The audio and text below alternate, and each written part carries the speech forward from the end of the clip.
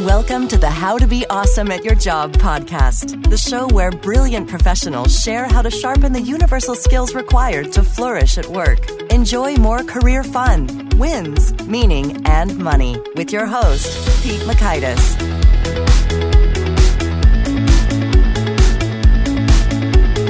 Hello, and thanks so much for joining us here for episode 101 with Pat McDaniel. And I think that was a very wise decision you made to choose to listen to this. And Pat McDaniel is going to talk about all sorts of wisdom you need to have when it comes to decision making, not falling for any fallacies and such. And I hope this will serve you well in this happy new year, 2017. If you're making some decisions about New Year's resolutions or strategic directions that you're going to pursue in your career or at your company. So you're going to learn 1, a 5-step process to better decision making. 2, unexpected hidden influences that affect your decision making. And 3, how to maintain an openness to new or contrary information. So if you want to check out the show notes, the transcripts, the links to items mentioned, you'll find that over at awesomeatyourjob.com/EP101. So the letter EP and then the numbers 101. And while you're there, I hope you check out some of the other cool stuff, such as our 10 Days to Winning at Work free email course, or the Gold Nugget email summaries of each of the guests and their insights, and other cool stuff like my training programs. Would love to meet you in person if you book that, and so much more. So check out awesomeatyourjob.com while you're checking out the show notes, transcripts, etc. at awesomeatyourjob.com/EP101. But first things first, let's talk about Pat. Pat McDaniel is the founder of wiseinsights.net, a website dedicated to helping motivated but weary people keep moving forward by finding the smartest path toward their success. Pat is passionate about sharing his story about how he kept hitting the wall, got mad, and was eventually ready to change how he made decisions so that he could be on the right path.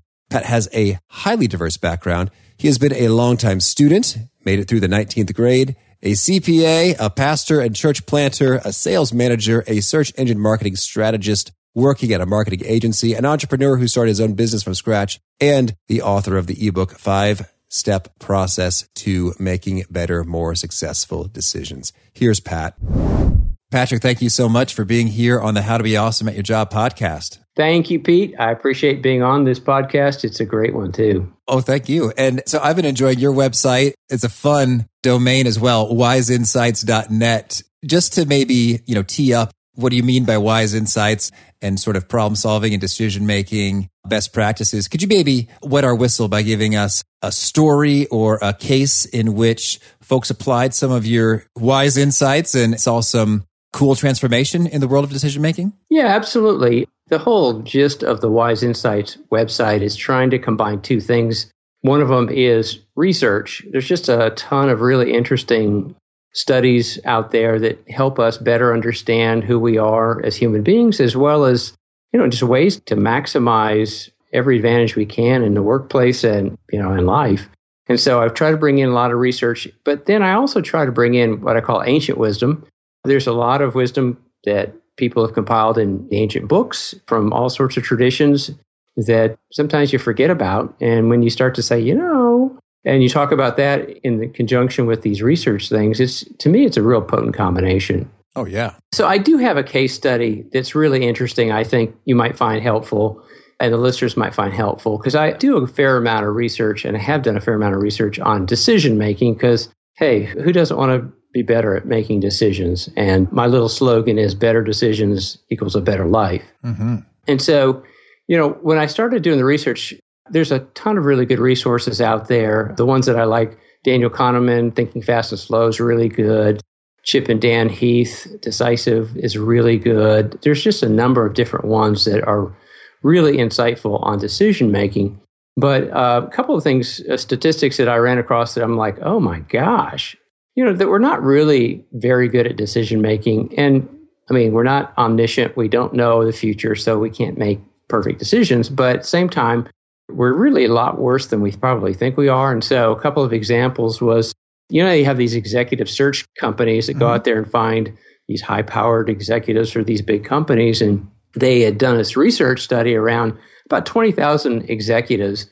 And they noticed that about 40% of the recommendations and the hires for these senior level executives, they ended up being gone from the company that they matched with within 18 months. And think about how much time these companies put in and take these, temperament tests and all these interviews and just, it's fairly exhaustive. And then to have 40% of them be bust in 18 months, it's just kind of like, wow.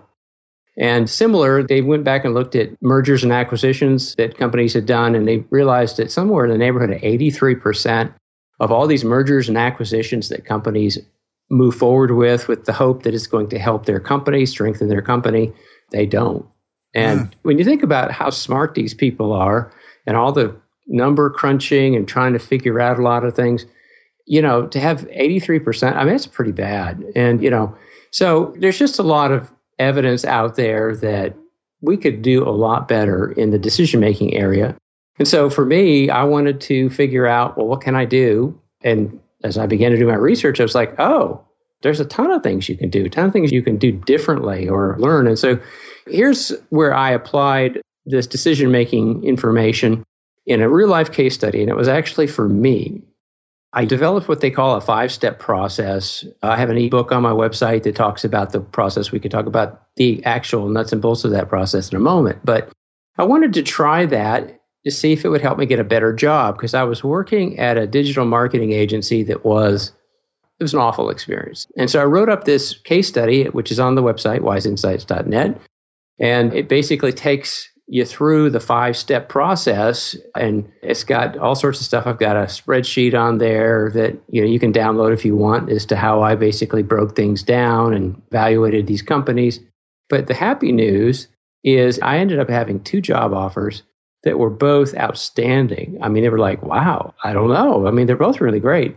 And the one that I ended up taking has just been a fantastic experience for me. It's just a great company, and I'm actually getting to do the stuff that I really am good at, as opposed to a lot of these jobs out there where you're kind of having to fit into their square hole, and you're like, well, I'm kind of triangular, but that kind of thing. So to me, the 5-step process worked beautifully.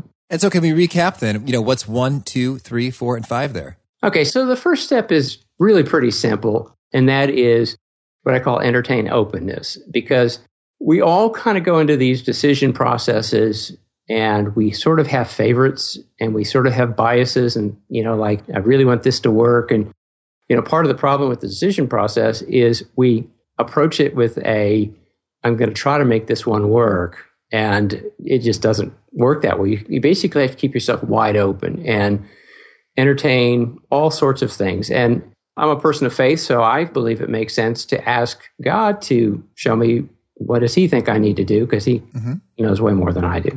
So the first one is just force yourself to stay open and not close off the options too quickly. Second thing is to expand your choices. And there are a lot of reasons why we tend to get into our little ruts in the way we view things. Like, well, I have kids and I'll talk to them about things that they're trying to figure out. And a lot of times they do the same thing we do, which is, well, I'm thinking about this or that. And it's like, well, what about this?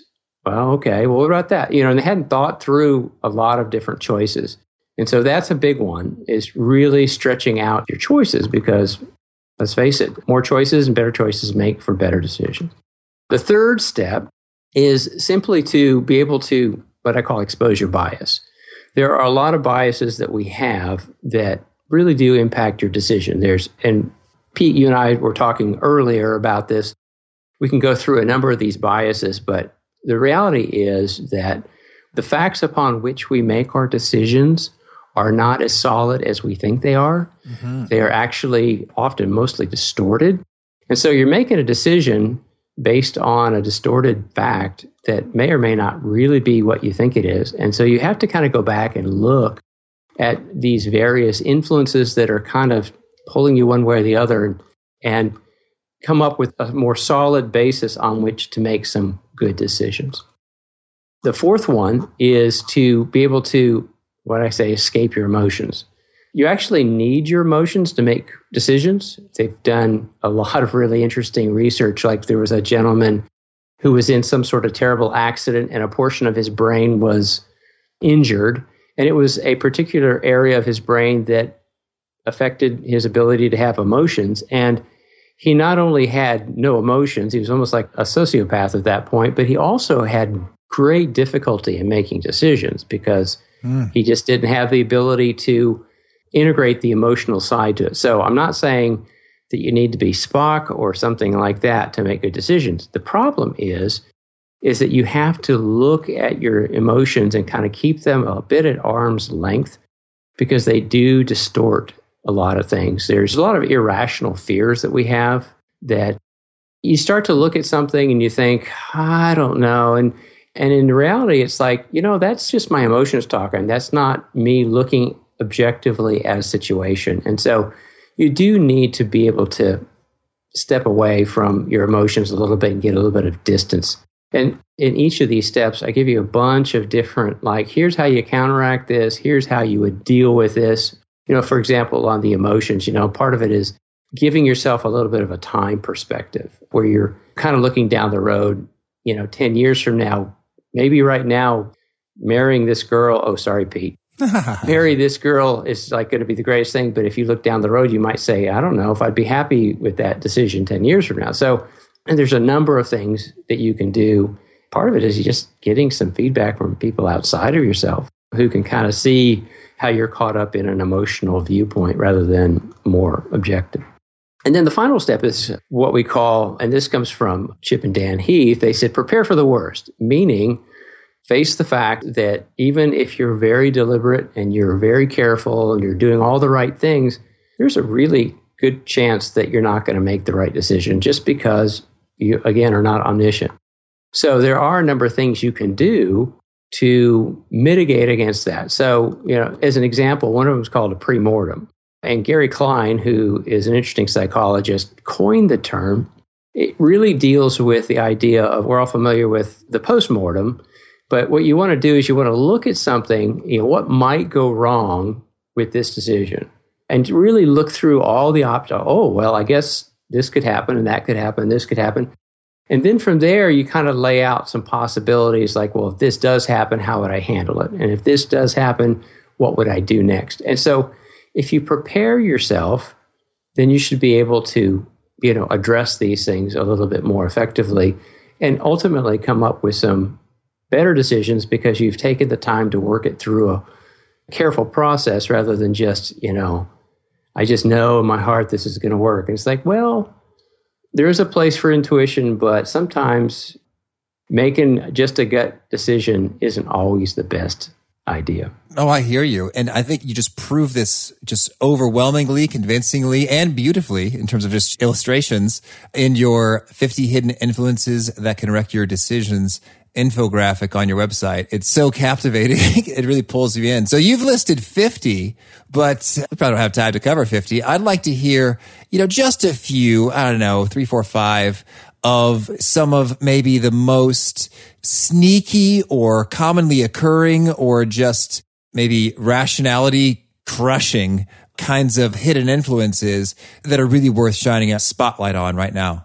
Well, there's one that we're all pretty familiar with. We just came through an election season, and what you see in our country today is a great example of the confirmation bias, where we tend to hear what we want to hear and we tend to dismiss what we don't want to hear, and then we think that we're making decisions based on the facts, and it's like, well, actually, no. And, it's not just anecdotal evidence. So they've done a bunch of different studies. And one of them, the researcher's name was William Hart, and he did like a meta study. So he looked at 91 different studies that looked at 8,000 participants, and he pulled all this together and he just said, we're twice as likely to receive and favor information that aligns with our current viewpoint, as well as to dismiss things that don't fit into my worldview as to what I want to hear. And what's interesting to me, Pete, is not just something that we think we know, we can see it on fMRI scans. So they did this experiment with a bunch of people where they stuck them into these fMRI machines to watch areas of their brain and watch them light up. And so then what they did was they took two politicians, and people sort of like, I like this politician, but I don't like that politician. You can fill in the blanks as to who they are at this point. And they started to kind of feed them information. And so what they found was they were showing these people in the fMRI machines information that their favorite candidate was saying that was they were contradicting themselves, or some sort of scandalous thing that they had said or done that kind of made you look at them in a less favorable light. And then they also did that kind of stuff for people who maybe didn't like so much with the candidate. So what they found was, for the candidates that you didn't like, the fMRI machines show that you heard and registered in your brain every contradiction that person made. And it was like, you heard them all. You were like, you had your gloves out to catch them all. Like, wrong. Yeah, it's like, aha. Okay. But then they watched the people's brains when they were giving the same sort of very incriminating evidence about their favorite candidates, and they dismissed or explained away, or whatever way, their brain just basically just ignored it like half the time. They just totally swept it under the rug. And so in the end, people's minds were not made up at all. They were confirmed. So it's one of the things for me that I'd like to say I'm not like that, but we're all like that. And so the question is, how do I maintain, an openness to information? So one of the things that I have done is I try to get my news from sources other than my preferred channel, so to speak, because if you sit and watch a particular source of information on a regular basis or listen to certain talk radio shows, you're really not going to get any new information that's going to help you see some things. So that's one of the distortions that goes on, and it seems to be pretty common, and I hear it mentioned a lot, is confirmation bias. So that's one of them. And that's so fantastic. That's that notion about getting them from your non-preferred source, because it sounds like that brain evidence just suggests it's almost like, I don't know, but if you call it laziness, or just sort of like comforting and cozy to be in the kind of familiar, I kind of agree with the way this is slanted approach. But it takes a bit of effort to pull yourself out of there and say no. And not like you're being assaulted or anything, but it's a bit uncomfortable if you like the MSNBC and then you flick over to Breitbart, or vice versa. It'll be a bit jarring to you, but you're saying that in fact, that jarredness is valuable. Well, and this goes back to a couple of things. One is the fact that human nature does not like uncertainty. We like to have a story that makes sense, that's credible in our mind. And so once we have that story built, it takes a lot. And we see this scientifically throughout the millennium, where people have a particular view. Isaac Newton had a view of physics until, somebody like Einstein comes along and says, no, actually, it's not exactly like that. But it takes a lot to overcome and get to a tipping point where people say, okay, now I'm buying it. So we all like our certainty. And so once you get comfortable in a particular point of view, if you combine that with your personality, let's face it, there's some people out there who are more black and white, and black and whiters just don't tolerate that kind of gray middle very easily. So they would much prefer to have things work out that way. So it's not at all surprising that we do that. We like our brand of truth, and we'll stick with it. Thank you very much. Mm-hmm.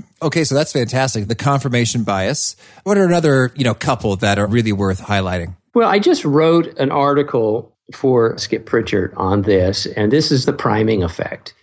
And marketers, I'm a marketer, we know all about these. Robert Cialdini wrote a book called Influence, and he talked about a number of different things you can do as a marketer to influence people toward a decision that you want them to make. And one of the ones wasn't even listed by him, but it's one that is pretty common, is the priming effect. So the priming effect is where you introduce a certain variable into the equation to kind of, again, like prime the pump or get them thinking along a certain line. And then the chances of them continuing down that path are very, very strong. So they did a bunch of really interesting research studies. One of them that I really like was they gave these people word puzzles, and we want you to come in and we're going to put you in groups and you've got to solve these word puzzles. You know how you try to find the words in the diagonal and that kind of stuff. And they peppered very lightly to one group a number of terms that were a little bit more of the polite side. They were very indirect. And then in another group, they used the terms that were a little bit more on the aggressive or rude side. And they weren't saying you need to be this. It was just like introducing a thought into your mind, like, interrupt or idiot or something where you're just kind of like, yeah. And so that's what they thought was the test, the participants. But in fact, the test was still to come. So then they told them, okay, now when you're done with this, we want you to go down the hallway and ask for, Mrs. Johnson and give her the test, and she's going to compile them and grade them. And so everyone was like, okay. So they go down, and this is all staged, of course. So they have this Mrs. Johnson in this room, but she's actually engaged in a conversation with somebody, maybe a coworker or something. But it's a fairly engaged, animated kind of conversation. So the people who came down who had been primed with these polite terms basically waited a lot longer before they interrupted, as opposed to the people who came down who had already been primed to think a little bit more on terms of like aggressive and rude. And the difference between these two groups was 300% difference in the number of times that we call them the rude group, interrupted and basically pushed their way into the conversation because, hey, I don't have all day here kind of attitude, because they'd already been kind of subliminally introduced with that kind of concept. So, priming is something that we're not aware of. And in fact, when they asked these participants, did you know that? And they're like, no, that's not true. They just didn't see it. But it's a two-edged sword. If you're not careful, you're going to get primed in a direction that you maybe don't want to go, which is kind of why I am real careful as to the information and the people that I expose myself to, because I don't want to go down certain paths of negativity and all of that. You can also use it in a positive way. If you know that if you introduce certain concepts into your life, that they will influence you, then you need to do intentionally and proactively use things like affirmations and certain things that can prime you in the right direction toward success rather than toward worse things. So really interesting stuff, very quantifiable as to what they found. And those studies are so fascinating. And you mentioned Dr. Cialdini, and I don't know if you've started reading his latest book, Persuasion. But I'm going to get it. It's on my list. It is killer. And I hope to have him on the show soon. But priming, he covers a lot of things like that and associated, and like the context surrounding things. Like if you're watching a scary movie, you're going to be more responsive to an ad that offers something that can be comforting. Versus if you're watching kind of like a love story, you're more engaged with an advertisement that's going to show you how to stand out and be a winner and a desirable mate. So just fascinating stuff with, again, hard numbers behind it. So maybe let's take one more. Let's take one more influence that you would like to shine a spotlight on amongst the 50. Okay. So the one that I was thinking of was, it goes by a number of different names. I call it the endowment effect. That's what Daniel Kahneman calls it. But it could also be loss aversion is another way. I have it in the infographic under that. And what that means is that it's funny how you can very much change depending on how you perceive something to be a part of who you are. So I'm going to lump these two together just because I think these are really, really interesting. So they did a study where they had students, and Daniel Kahneman actually did this study. So he took half the students in this particular class, and they received a coffee mug with the school logo on it. And then half of the students did not receive the coffee mug. Then they asked the kids to give an assessment as to the value of the coffee mug. The people who did not get a coffee mug assessed the value of, and it's just a plain old coffee mug with a little logo on the side. They said it's worth $2.87 is what it all averaged out to amongst that group. But then they asked the group that had received it. Now, they got it for free. Wasn't anything other than it was now theirs. And they said, how much would they be willing to sell this mug for? And any idea what they thought it was worth? Oh, I'm thinking about hoarders right now. So let's say $4. They don't want to let it go. Good guess. It's actually $7.12. Now, I don't know about you, but it's like if you've ever gone to a garage sale and you had people who are selling stuff and you're like, it's not worth that, As a corollary, there's another one called the IKEA effect. And that's where anything that you develop, you've put your muscle into, your effort into, you've built it or whatever, and it can go in a lot of directions besides furniture. You tend to value that item much higher than it actually is worth if you were to look at it on the, market. And so there is something about this possession that once you have it or once you've done something toward it, it just distorts the value of it to you. And so you just need to be aware that you're not an independent agent who's objectively looking at life. You're actually being tossed around in all sorts of directions. And you just need to be aware. I mean, to me, the number one piece of advice I have based on studying all these cognitive biases is you need to be humble. You got to recognize that you just don't see things as clearly as you think you see. And there's a lot more going on below the surface that you just are not even thinking about or aware of. That is a powerful, I think, maybe concluding note there, unless there's anything else you want to make sure that you put out there before we shift gears and talk about your favorite things. No, let's move on to the fast faves because I think people are getting the idea. And, I'm happy to reference a number of books that they can read to kind of see some of this good stuff. All right, then. Well, can you start us off by sharing a favorite quote? Well, can I share more than one? Certainly. All right. So here's a couple of them that I really like that really mean a lot to me and sort of energize me. One is every choice you make brings you closer to or further away from your ultimate goals. And let's face it, sometimes we make our choices in a sort of an unthinking way. There's a corollary one that Burton Posey uses. He says, are the habits you have today on par with the dreams you have for tomorrow? So those are real inspiring to me because they make me be a little bit more intentional and proactive in the choices I make. So when I look at a piece of pie, as opposed to my washboard abs, I have to say, I don't know. Is it really, really worth it? A couple others that I like, if you don't mind, I'll throw these out.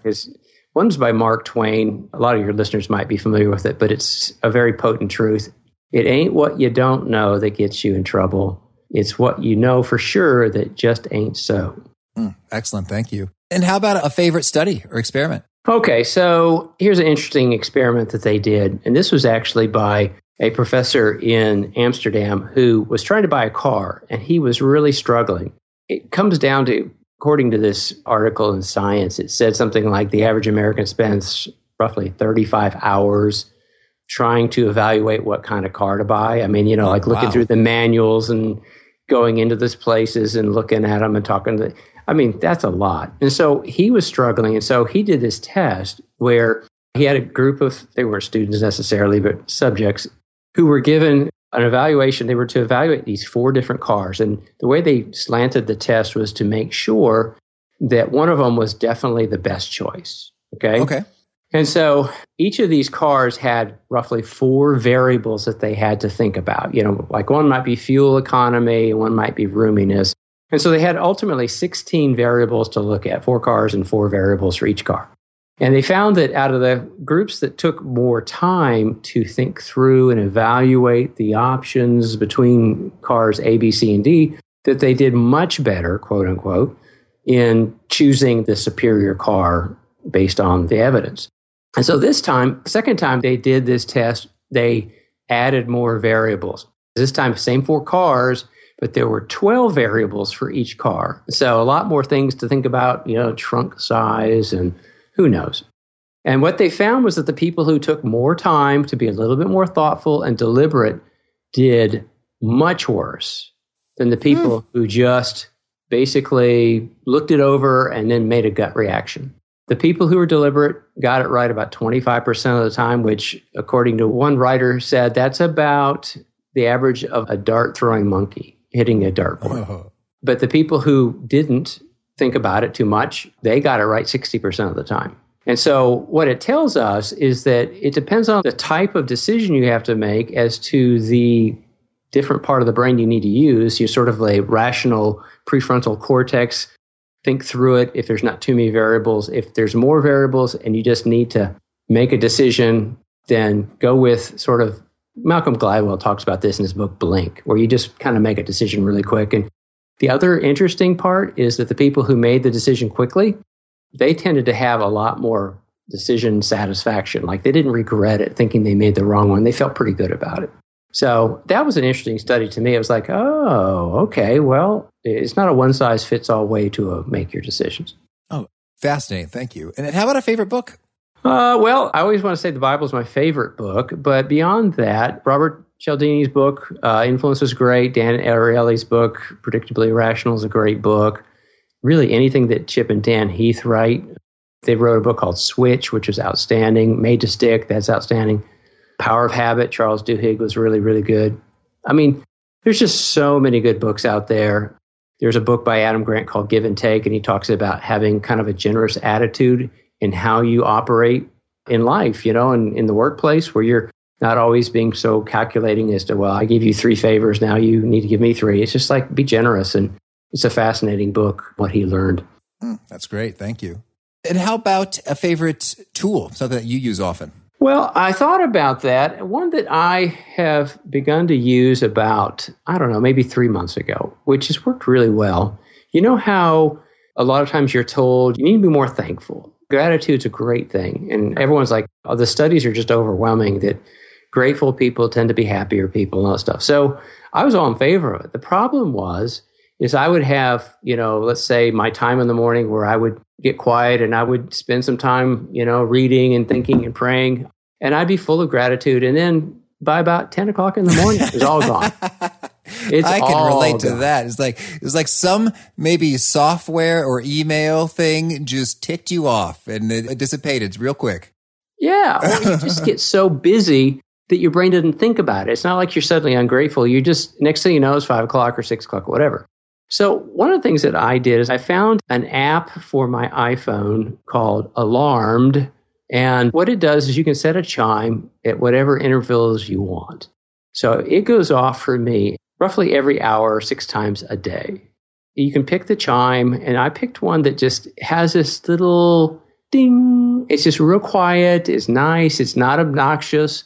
And it goes off at 45 minutes after the hour.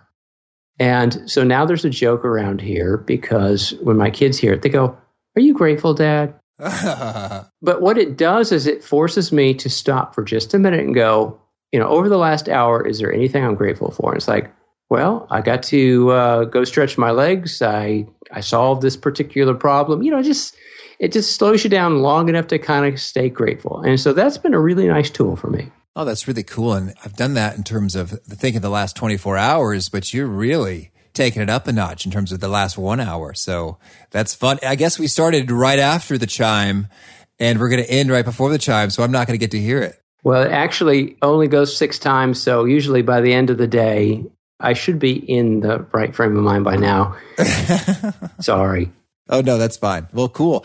And that sort of sounds like you told us about a fantastic habit, but does anything else come to mind as well in the realm of favorite habit? Well, probably like you, Pete, I listen to a lot of audiobooks and, you speed it up. You run it at like 1 1/4 speed or 1.5 speed, and you can get in a podcast in, 25 minutes or whatever, and you can get the gist of what they're saying without losing anything. And there's just a lot of time that we are spending either driving, cleaning the kitchen.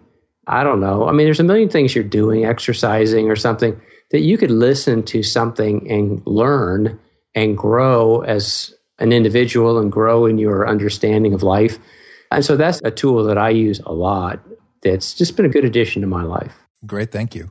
And would you say there's a particular maybe piece that you share or resonant nugget that when you communicate it, it really gets people nodding their heads and taking notes? You got me thinking about this, Pete, and I went back and looked at my Twitter analytics, and I noticed that one of the top quotes that I have posted, which I post on a regular basis, it basically gets reposted, every 3 or 4 or 5 days.